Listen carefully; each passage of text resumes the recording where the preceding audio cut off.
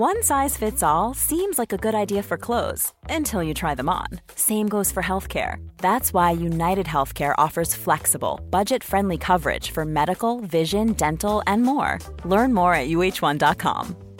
Even when we're on a budget, we still deserve nice things. Quince is a place to scoop up stunning high-end goods for 50 to 80% less than similar brands. They have buttery soft cashmere sweaters starting at $50, luxurious Italian leather bags, and so much more. Plus, Quince only works with factories that use safe, ethical, and responsible manufacturing. Get the high-end goods you'll love without the high price tag with Quince.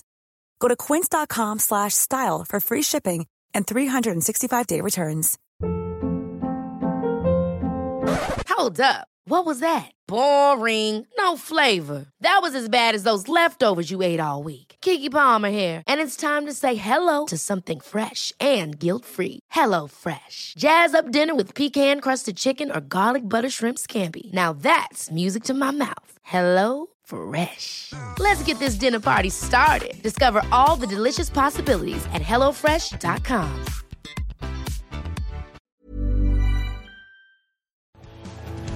Truth is the most convincing story that maps onto reality, and that's why the central narrative is falling apart. Right now in the United States, people should not be walking around with masks. We must see the central narrative for the fiction that it is. We are Americans. While elections are sometimes messy, this was a secure election. The founders began the fight for human liberty and self-governance, and it's up to us to finish the job. I tell you what, we are in a truth emergency right now. This is the end game.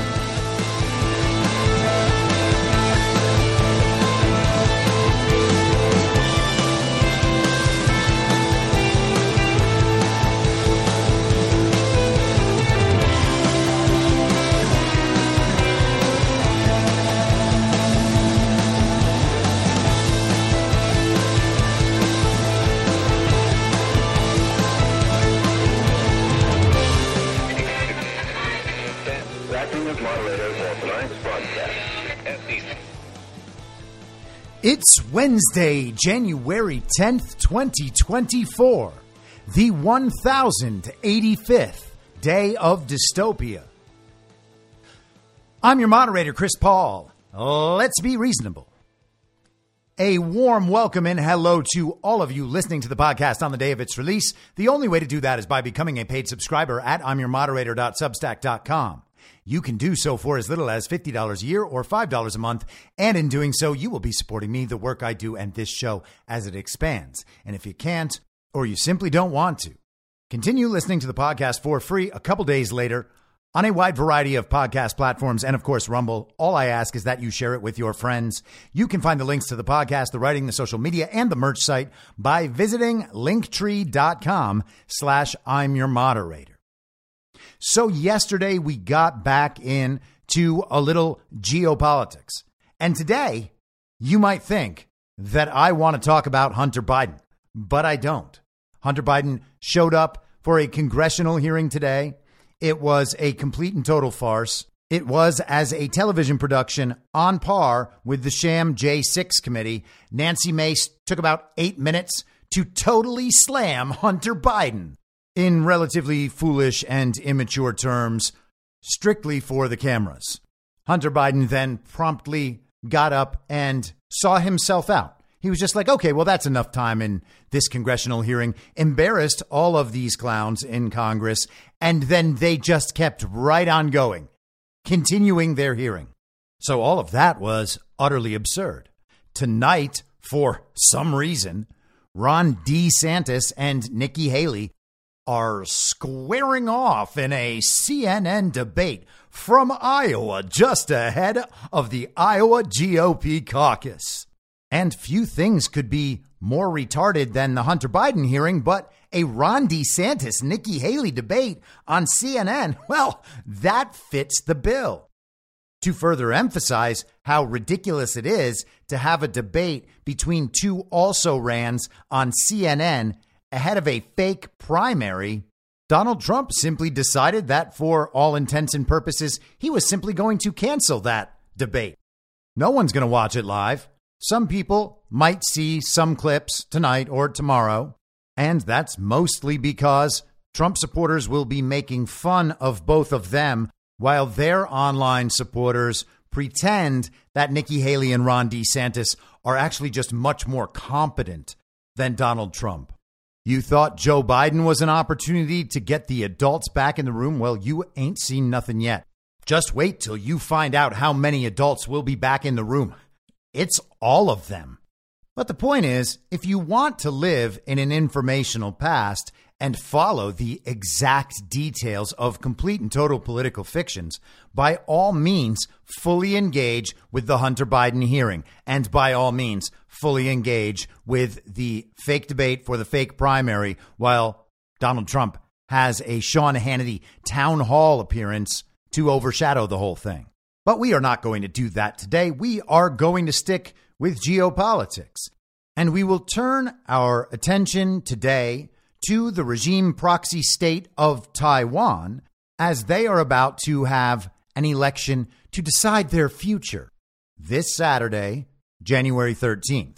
Now, because we haven't devoted much time, if at all, to Taiwan's election, I want to spend pretty much the entire episode on that and take a similar approach to the one I took yesterday to the curious case of the disappearing SecDef and what exactly is happening in Iran. But let's quickly touch on a couple other geopolitical stories before we get into the Taiwan election.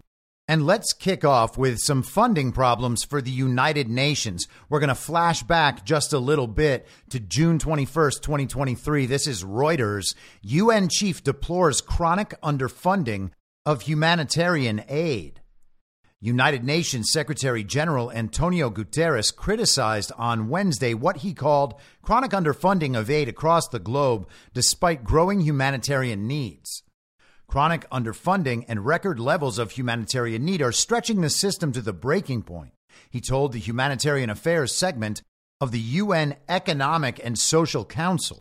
Only 20% of the funds needed under the UN Global Humanitarian Appeal have been received halfway through 2023, he said. This is causing a crisis within a crisis, Guterres added. Without a solution to the funding crisis, further cuts are inevitable. Sounds like a polycrisis. On Monday, international donors pledged close to $1.5 billion in aid to Sudan, which has been stricken by a grave humanitarian crisis that has driven some 2.2 million people from their homes. Oh, migration. Prior to the conference, a UN appeal for $2.57 billion for humanitarian support within Sudan this year was about 17% funded. And an appeal for nearly $500 million for refugees fleeing the country was just 15% funded. So the UN didn't have enough money last June. But you can look at other instances of the UN claiming that it is underfunded. Here is the New York Times from December 2nd, 2021. Citing COVID-19, climate, and wars, UN asks donors for big jump in funding. The world body said it needed $41 billion to fund humanitarian aid to help 183 million people in 63 countries. The first line of that article: when the United Nations made its last appeal for humanitarian aid funding before the pandemic, it asked donors for about $29 billion. But in the past year alone, there has been a huge jump in the number of people needing help.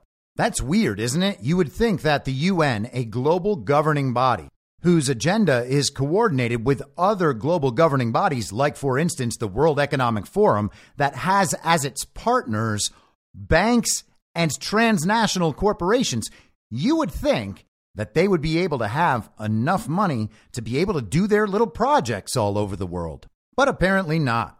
Anyway, on Friday, January 5th, this headline ran in the Brussels Times. UN temporarily closes Geneva headquarters due to lack of funds. The United Nations European headquarters in Geneva, known as the Palace of Nations, will remain closed until 12 January due to a liquidity crisis within the organization. The decision has been taken to economize heating, electricity, and maintenance costs. Surging energy prices have strained the UN's budget, necessitating the palace's closure from 20 December to 12 January. This news was confirmed on Friday by UN spokesperson Alessandra Vellucci, according to Swiss radio station SRF. Swiss broadcaster RTS has previously hinted at a temporary closure until 7 January. So again, it's global regime energy policy that has made energy prices surge and soar, and that is what is making it difficult for the United Nations in Geneva, the Palace of Nations, to keep the lights on. However, the organization continues to function with employees working remotely. Staff members essential to on-site operations retain access to the building. One of the wings will reopen for upcoming conferences. The UN is grappling with cash flow problems caused in part by around 50 countries failing to fulfill their contribution payments, including the United States. Wait, what? Why isn't the fake president paying up to the UN? Don't these people literally have access to all the money in the world? How is it possible? Constructed between 1929 and 1936, the Palace of Nations has served as the UN's European base since 1966. Located in a prestigious park in Geneva, it houses numerous global governing bodies focusing on fields such as human rights, humanitarian aid, disarmament, economics, development, science, and technology. It's so great that they got it finished in 1936, right before they needed it to orchestrate World War II. I mean, they're the ones who have kept the world at peace since then, right?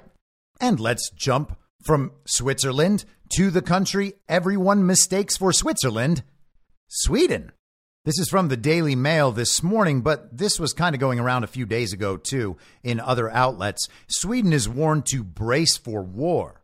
Civil Defense Minister tells citizens to get moving and prepare for the end of 210 years of peace as country bids to join NATO in the face of Russia tensions.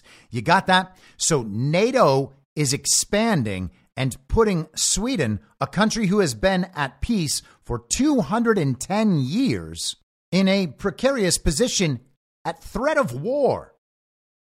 Sweden's civil defense minister has warned his country could soon face the prospect of war and urged citizens to join voluntary defense organizations in preparation for a potential armed conflict.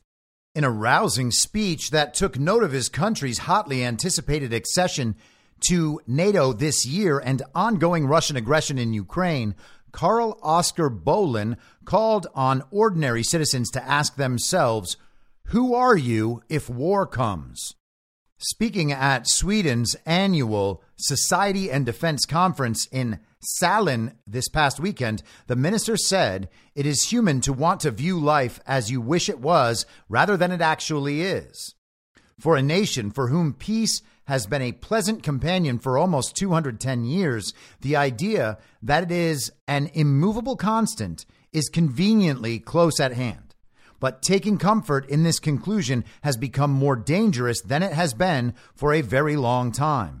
There could be war in Sweden. The world is facing a security outlook with greater risks than at any time since the end of the Second World War, the civil defense minister continued. Are you a private individual? Have you considered whether you have time to join a voluntary defense organization? If not, get moving, he declared. Bolin did not claim that the prospect of war is imminent in Sweden in his weekend speech, but he stressed the current state of the world and rising tensions between East and West necessitated a response at all levels to ensure Swedish society would be prepared for any future conflict. So that's reassuring, right? A war in Ukraine breaks out because of NATO expansion and NATO provocation. And so NATO then thinks it's a good idea to expand into Sweden and further provoke Russia. So now the Swedes, for the first time in 210 years, might find themselves at war. Now, do I think that's going to happen? No, I don't. Am I glad that the Swedish people are getting this message? Yes, I am. This is what the future looks like if the global regime is allowed to have its way, period. So let's move to Taiwan. And before we get started on Taiwan, let's review a few key concepts in my theoretical worldview that make my viewpoint and perspective different to what you will find elsewhere. First, of course, we have the concepts of good twin versus evil twin. The evil twin being the global regime, the centralizing force trying to create a one world international rules-based liberal world order.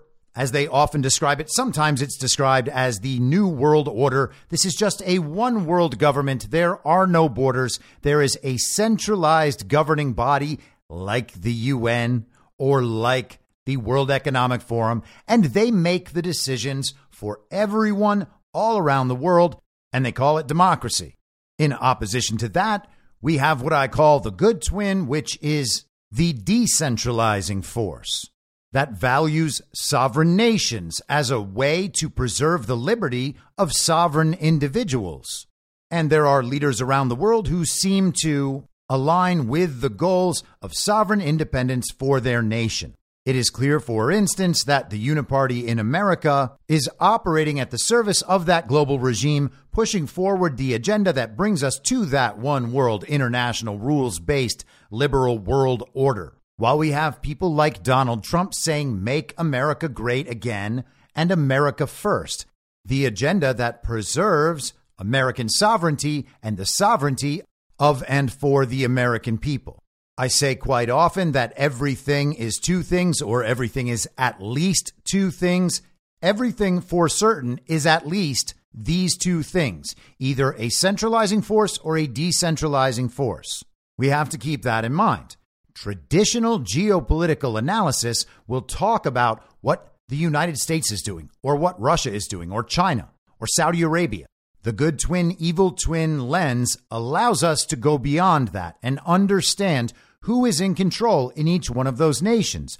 Are the controlling powers representative of that centralizing one world force, or the decentralizing sovereign forces? This is especially important now as well more than half of the world in terms of population, and certainly way more than half in terms of land mass, is already moving into that multipolar world order. That is inevitable.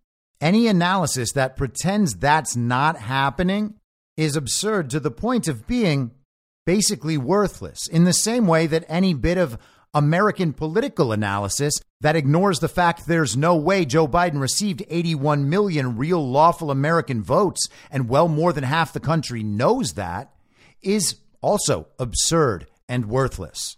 So that's the first thing.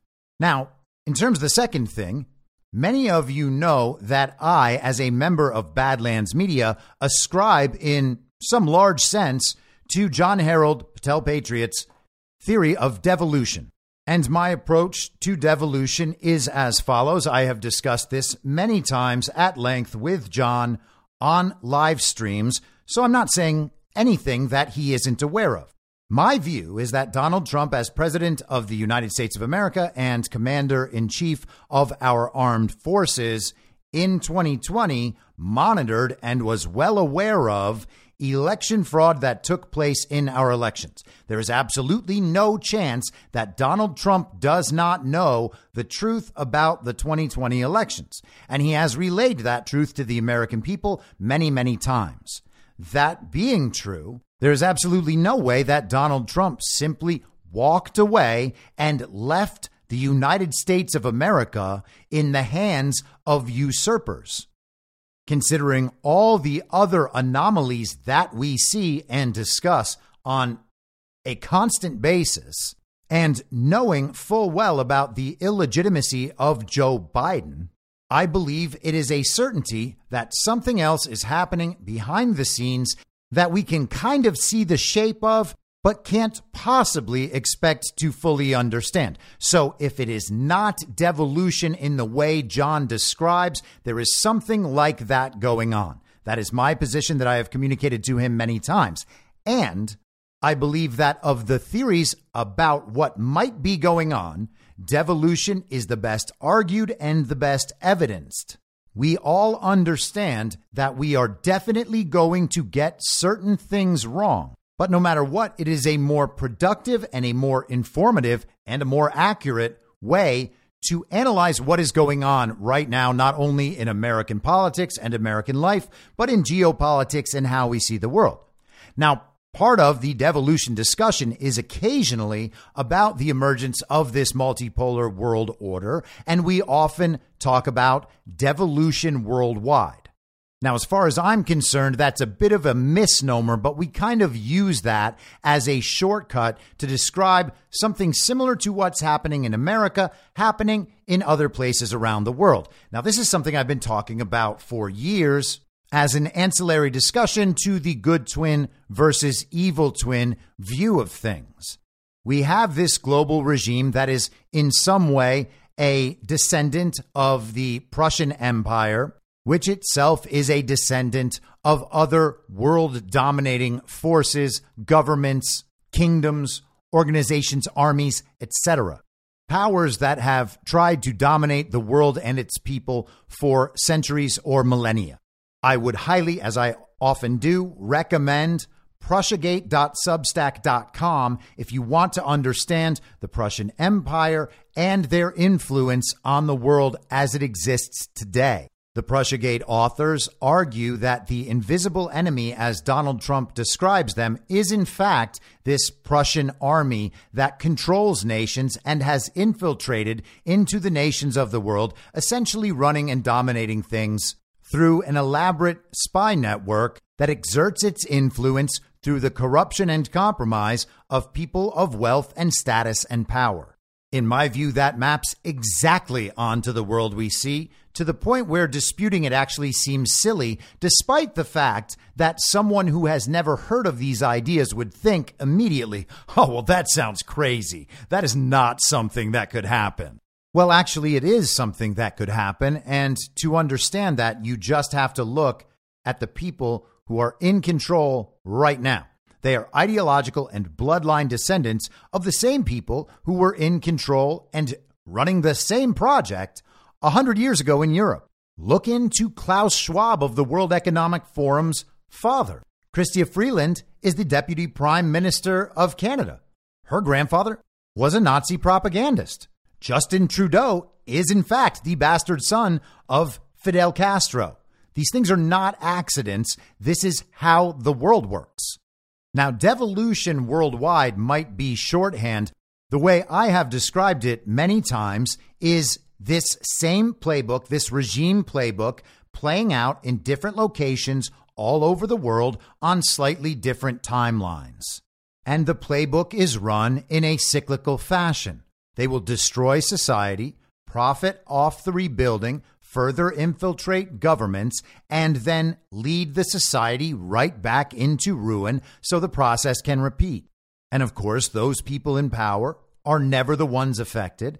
They take all the money and all the labor, all the energy from the people to the point where their very survival, their very way of life is threatened.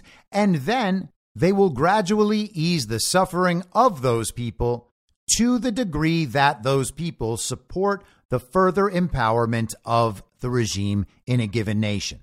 I have highlighted this phenomenon many times over the last 3.5 years I've been doing this podcast. We have talked about too many nations around the world to even count. So let's look at Taiwan and their upcoming election and try to understand it through these lenses, through the good twin, evil twin lens, and through this idea of the cyclical repetition of the global regime's plan, or we can use the shorthand and say devolution worldwide. Though again, in these other countries, it's not quote unquote devolution, at least not in the particulars. So let's begin with a flashback to February 2014. You might be familiar with the Professor John Mearsheimer. From his work concerning Russia and Ukraine, he kind of entered the public spotlight in early 2022 based on his assessment of the situation in Ukraine. Wikipedia describes him this way: an American political scientist and international relations scholar who belongs to the realist school of thought. He is a professor at the University of Chicago and has been described according to the publication International Relations, as the most influential realist of his generation. The Wikipedia entry says Mearsheimer is best known for developing the theory of offensive realism, which describes the interaction between great powers as being primarily driven by the rational desire to achieve regional hegemony in an anarchic international system.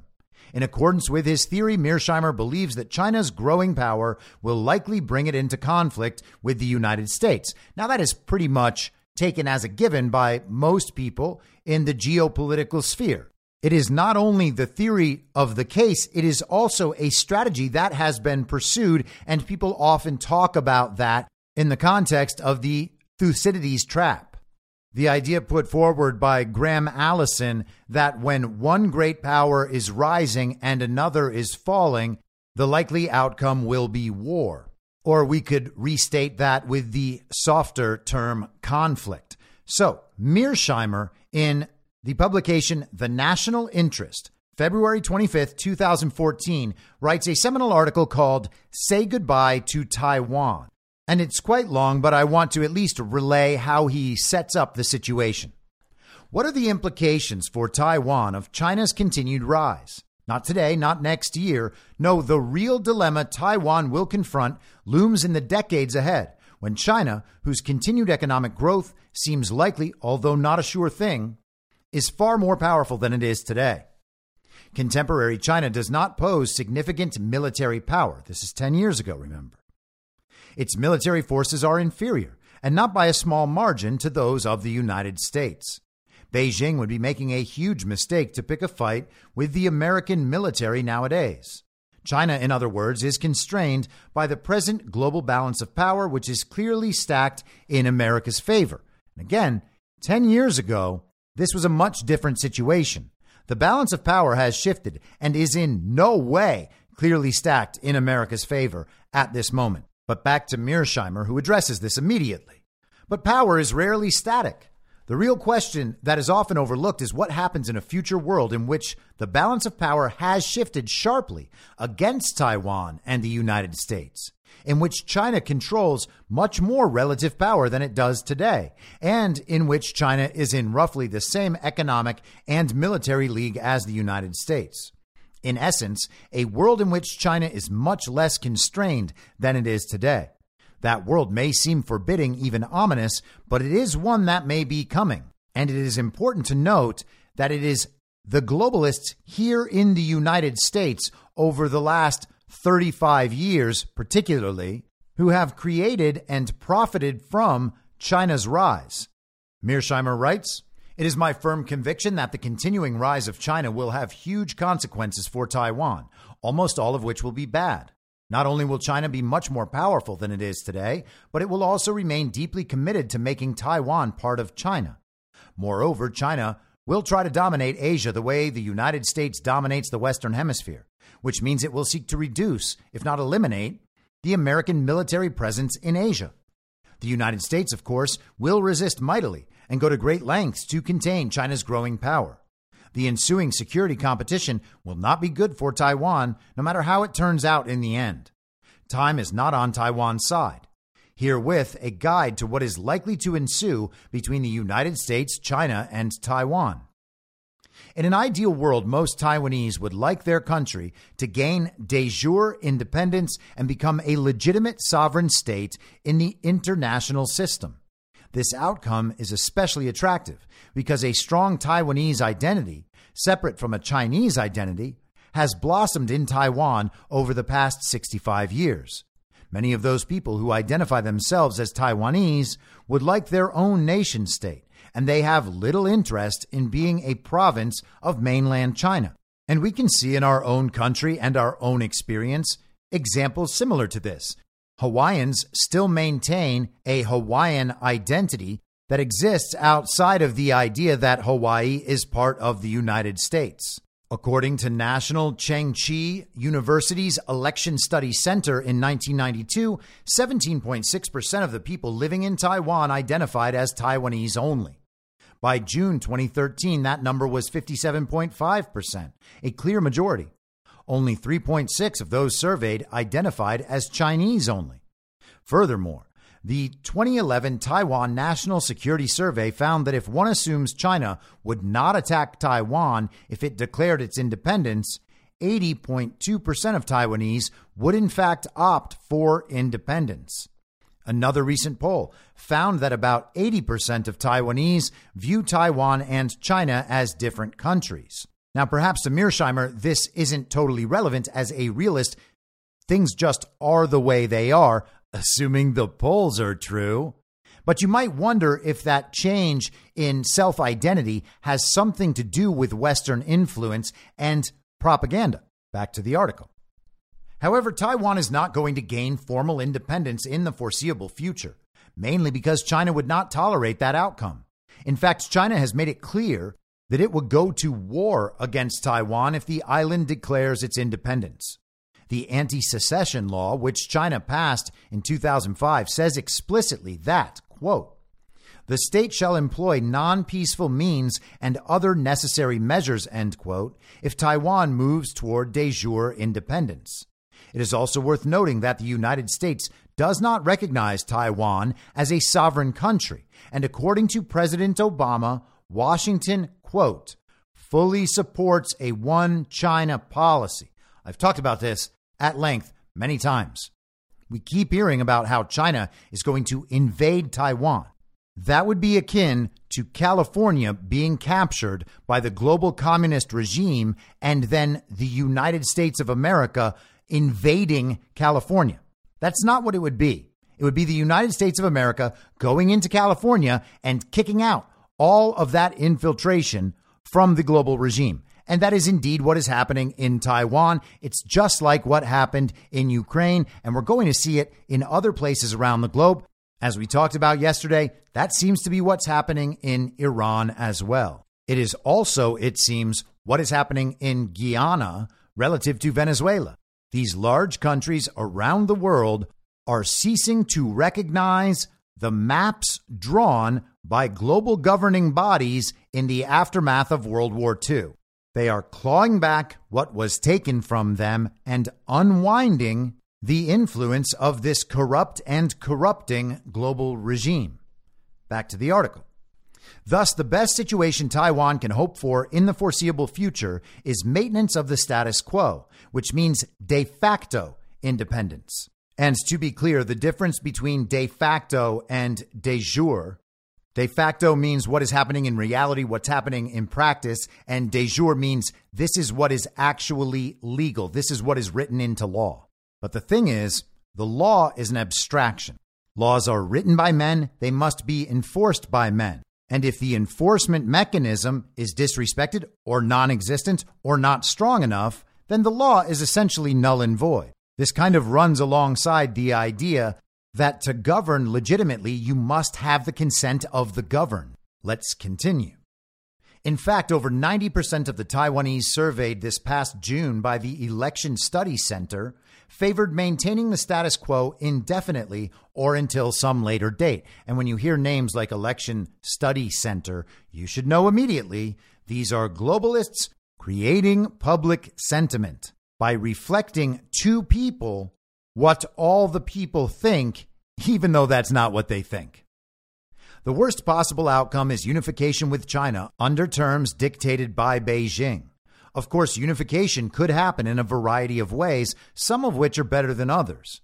Probably the least bad outcome would be one in which Taiwan ended up with considerable autonomy, much like Hong Kong enjoys today. And again, this is 10 years ago. Hong Kong is not in that situation any longer.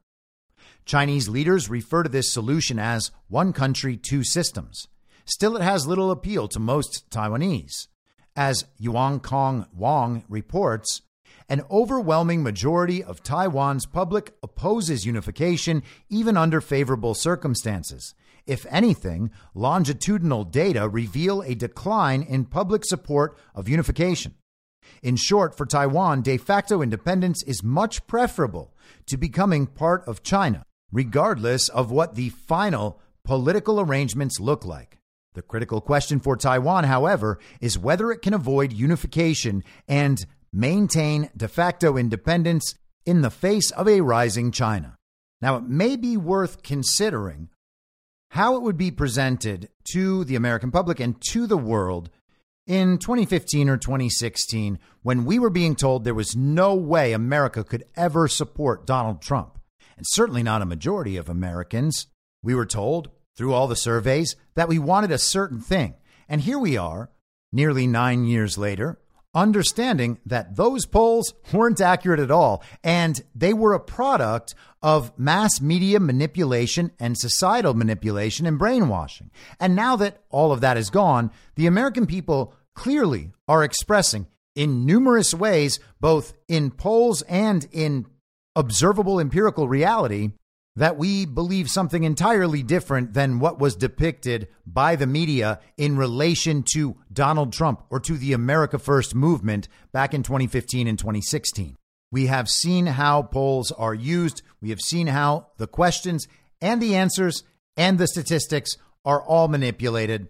There is no way that any global regime aligned group doing a poll is going to produce results that conflict with the global regime's overall agenda. Now, 2.5 years later, in the same publication, nationalinterest.org, Gordon Chang published a response to Mearsheimer. This article entitled, "Say Hello to Taiwan." So Mearsheimer says goodbye. Gordon Chang says hello.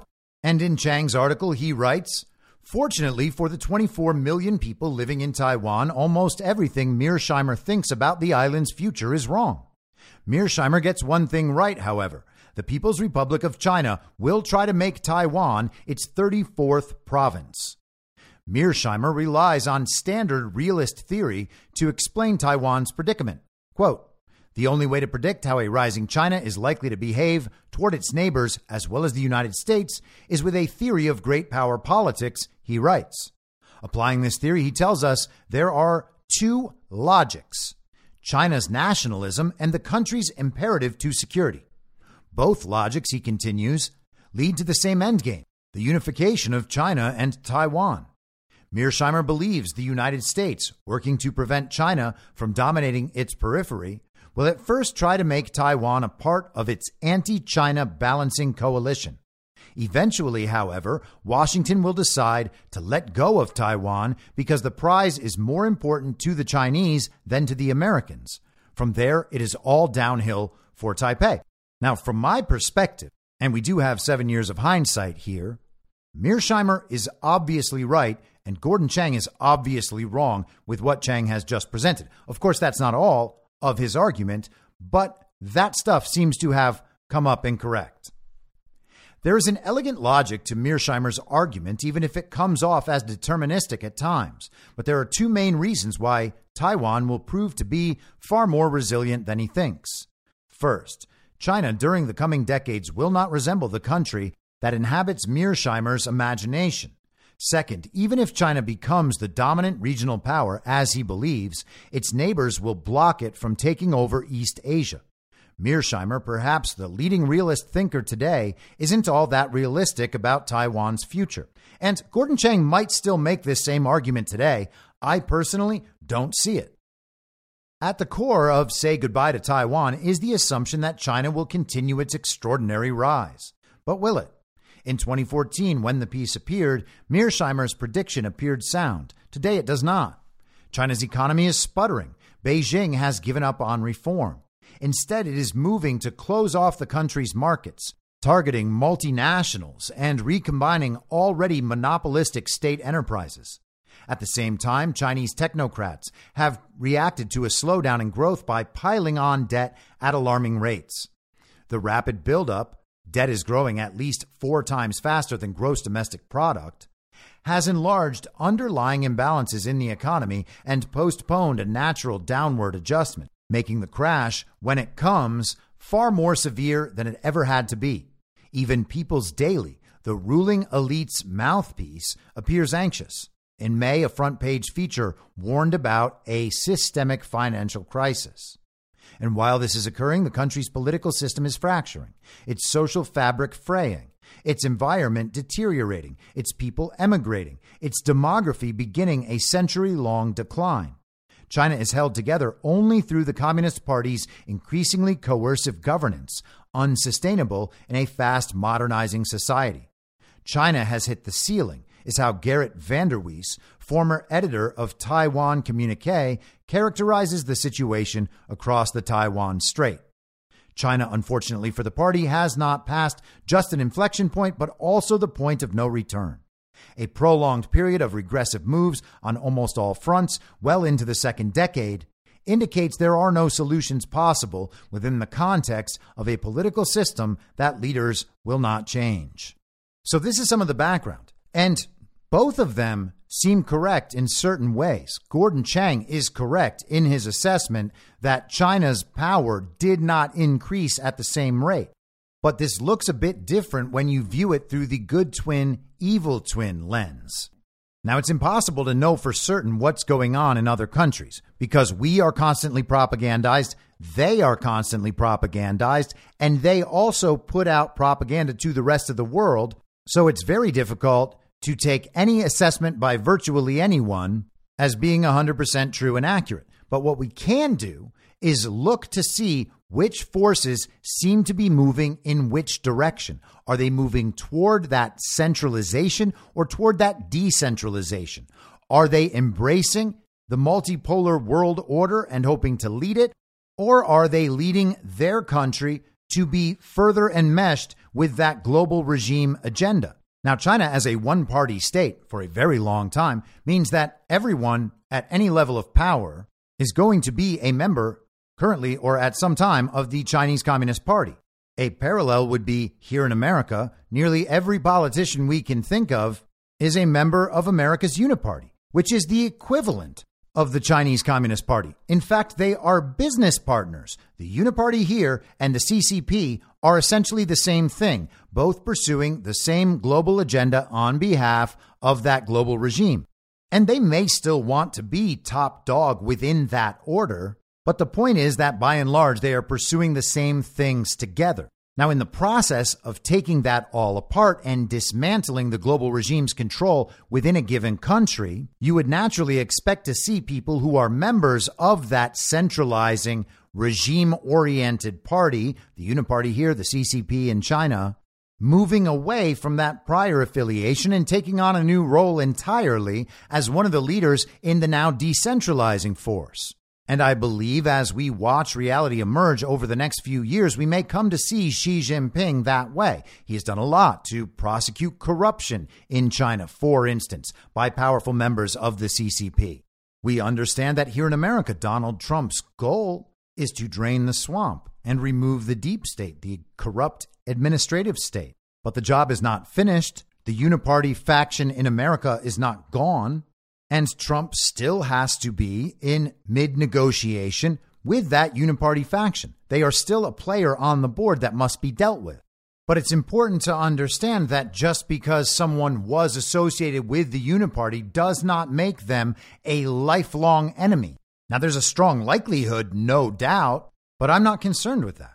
I'm concerned whether or not a person and that person's affiliated groups or organizations or government or whatever is part of that centralizing force or part of that decentralizing force.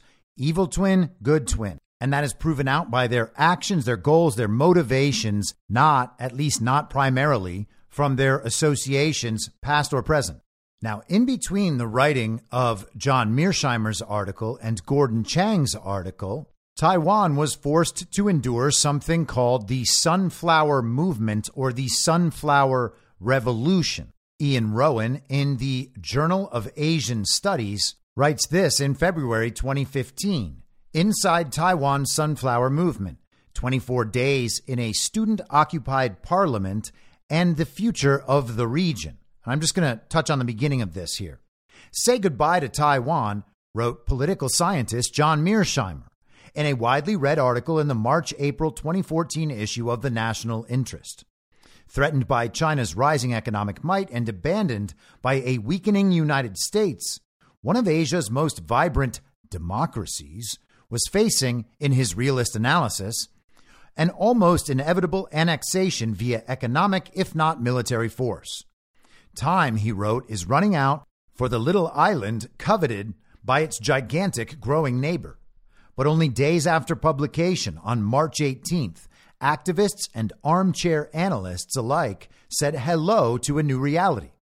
That evening, the assembly hall of Taiwan's legislative yuan was stormed by a motley crew led by students from the, quote, Black Island Nation Youth, end quote. A loosely organized student political action committee formed the previous year. The several hundred occupiers repelled police efforts to eject them, escorted out the few officers on duty, and barricaded the doors with seats tied together with rope. None of them expected that the occupation, later known as the 318 or Sunflower Movement, would last 24 days, spawn the biggest pro-democracy protest rally in the island's history, reframe popular discourse about Taiwan's political and social trajectory, precipitate the midterm electoral defeat of the ruling party, and prefigure unprecedented protest in nearby Hong Kong. Now that, my friends, is a color revolution.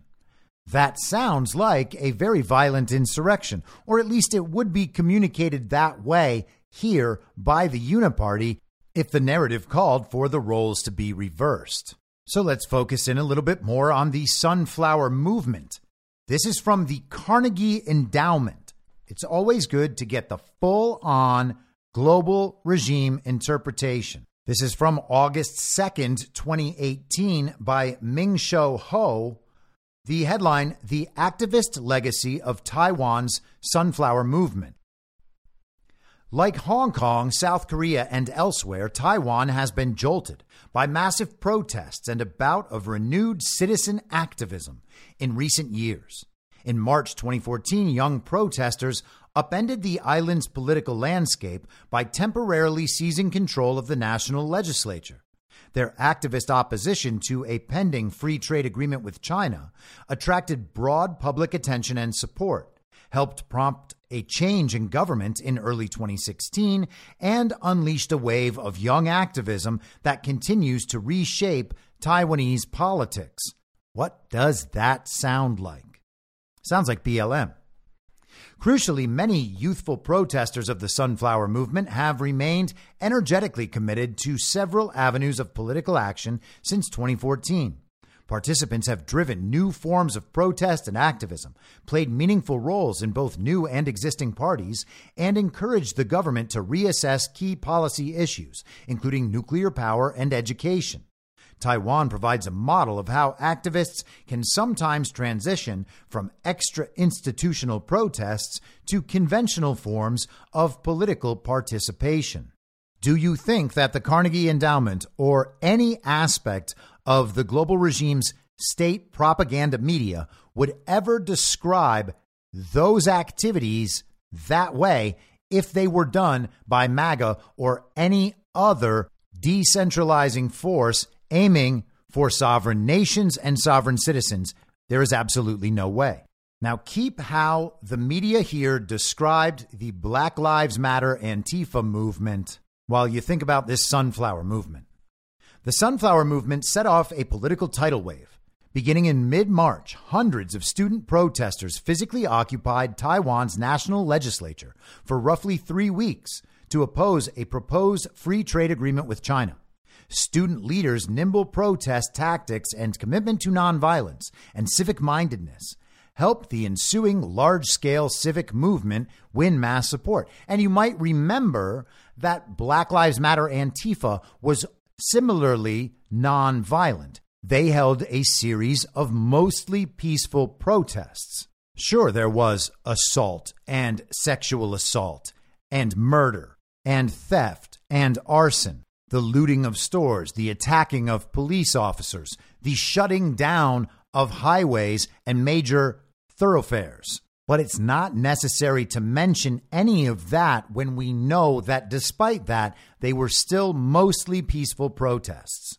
A late 2014 poll indicated that more than half of Taiwanese respondents, 53.3%, supported the movement, just like everybody used to support Black Lives Matter, according to polls. Despite the efforts of then-President Ma Ying-jeou and the Kuomintang ruling party, the Sunflower Movement helped encourage public scrutiny of closer economic integration with China, hamstring the trade proposal, and stymie subsequent efforts to liberalize trade with Beijing. The January 2016 election eventually ushered in even greater political change.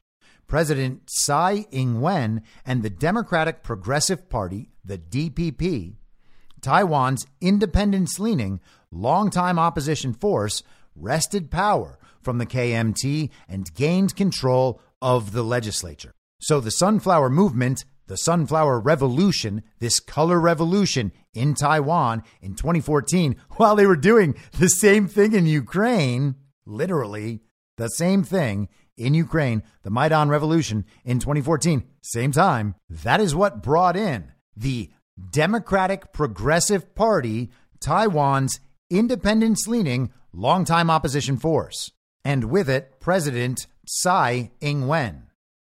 But even before the January 2016 election, the Sunflower Movement gave way to an inspiring explosion of enthusiastic activism.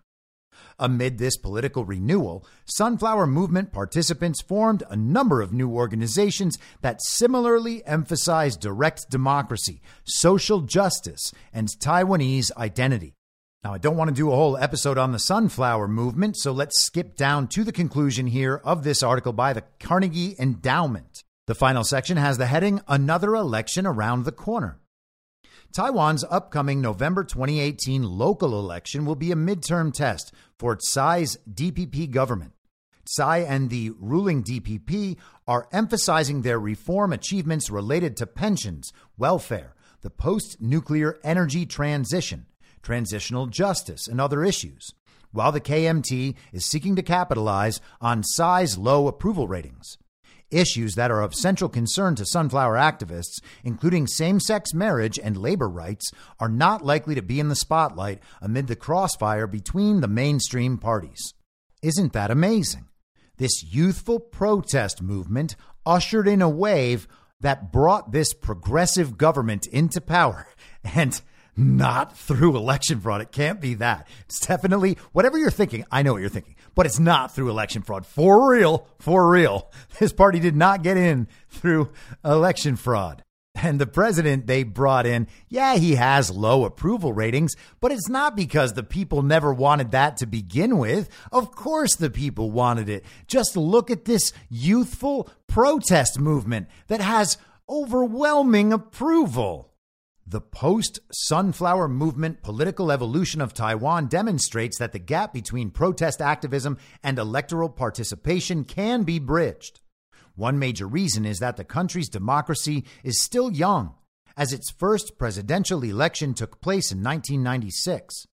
Past experience has shown that unpopular parties can be voted out of office. Taiwan previously underwent peaceful regime change twice prior to 2016, in 2000 and 2008. Taiwan's political future admittedly remains overshadowed by China's increasingly assertive territorial claims. Yet a consolidated Taiwanese identity and a mainstream Taiwanese preference to maintain its autonomy have emerged as points of overarching consensus. Now again, let's remember, it's official United States policy, even re-emphasized by none other than Barack Hussein Obama, that we have a one China policy. Taiwan is part of China. Taiwanese activists' transition to party politics has been possible partly because the Sunflower Movement was driven by citizens yearning for genuine democracy, not by disillusionment or alienation. Although the initial 2014 protests were highly disruptive, the movement's core demands for procedural justice, transparency, and political accountability in cross-strait negotiations were moderate, not radical. The protesters aimed to change the minds of those in power. When it turned out that obtaining electoral power was no more difficult than battling the police, why would any of them bother to break the law? Taiwan's Sunflower protesters smoothly transformed into professional politicians because democracy has been popularly accepted as the only game in town. And the Carnegie Endowment might as well say, oh yeah, We definitely took over the police, and the police actually allowed them to take over the legislature. They would do anything for social justice. Okay, so there's our background. China, in quotes, wants to reunify with Taiwan, a territory that, according to official U.S. policy, is already part of China. They were moving that direction in 2014, and a communist protest movement called the Sunflower Movement, the Sunflower Revolution. There was a color revolution in Taiwan, and that helped usher in this new progressive government. The same playbook all around the world in different places on slightly different timelines. The motivating agenda is the same. The organizing forces are the same. The funding elements are always the same. And all of this is to promote the evil twin factions' ascent into that global regime. This is how they destabilize, infiltrate, and take over countries. They have done this always. Now, I think I'm going to stop there. Tomorrow, I am traveling to Southern California for GART 3, the Great American Restoration Tour put on by Badlands Media. We will be having a bunch of great panel conversations. I assume I may see some of you there, so that will be lovely. I am going to go ahead and record a part 2 to this conversation that will be out tomorrow, because I figure you got almost 4 hours of shows already in these first 2 days. We'll put out the hour-long episode today, and then we'll come back tomorrow for the rest, everything on this upcoming election. There will be no episode Friday. There will be no episode Monday. And then I will be back on Tuesday at the same reasonable time on the same reasonable podcast network. I don't have a network. Masks and lockdowns don't work. They lied to you about a pandemic, and Joe Biden will never be president. In my mind, that's the end game. If you're listening to this episode for free, you can support me and support the show and the work I do by signing up for a paid subscription at imyourmoderator.substack.com. You can do so for as low as $50 a year or $5 a month. Comes out to under $0.25 per episode, and you'll blast right through the paywall for all of the writing. The merch store is www.cancelcouture.com, and you can find everything else by heading to Linktree, linktree.com/I'mYourModerator. And I'll see you soon out on the range.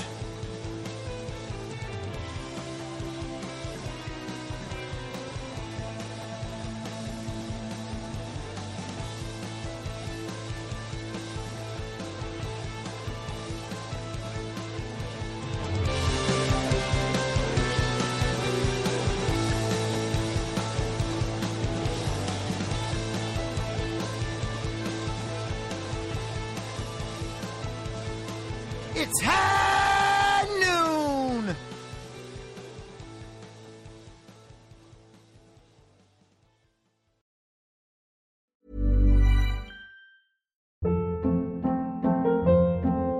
Hold up. What was that? Boring. No flavor. That was as bad as those leftovers you ate all week. Keke Palmer here, and it's time to say hello to something fresh and guilt-free. Hello Fresh. Jazz up dinner with pecan-crusted chicken or garlic butter shrimp scampi. Now that's music to my mouth. Hello Fresh. Let's get this dinner party started. Discover all the delicious possibilities at hellofresh.com. Planning for your next trip? Elevate your travel style with Quince. Quince has all the jet-setting essentials you'll want for your next getaway, like European linen, premium luggage options, buttery soft Italian leather bags, and so much more. And is all priced at 50 to 80% less than similar brands. Plus, Quince only works with factories that use safe and ethical manufacturing practices. Pack your bags with high-quality essentials you'll be wearing for vacations to come with Quince. Go to quince.com/pack for free shipping and 365-day returns. In my mind, that's the end game. Thanks for listening. If you'd like to follow what I'm reading and thinking throughout the day, you can do that by downloading the Telegram Messenger app and going to t.me/I'mYourModerator. On social media, you can follow me on Truth Social, Getter, and Gab at I'm Your Moderator. I also have channels on Rumble and BitChute. If you'd like to follow the writing, you can find me at imyourmoderator.substack.com. The merch site is cancelcouture.com, or go direct, shop.spreadshirt.com/cancel-couture. If you'd like to support the podcast financially, the best place to do that is Ko-Fi. Go to ko-fi.com/imyourmoderator. And all of these details will appear in the show notes with each episode. I'll see you soon down on the range.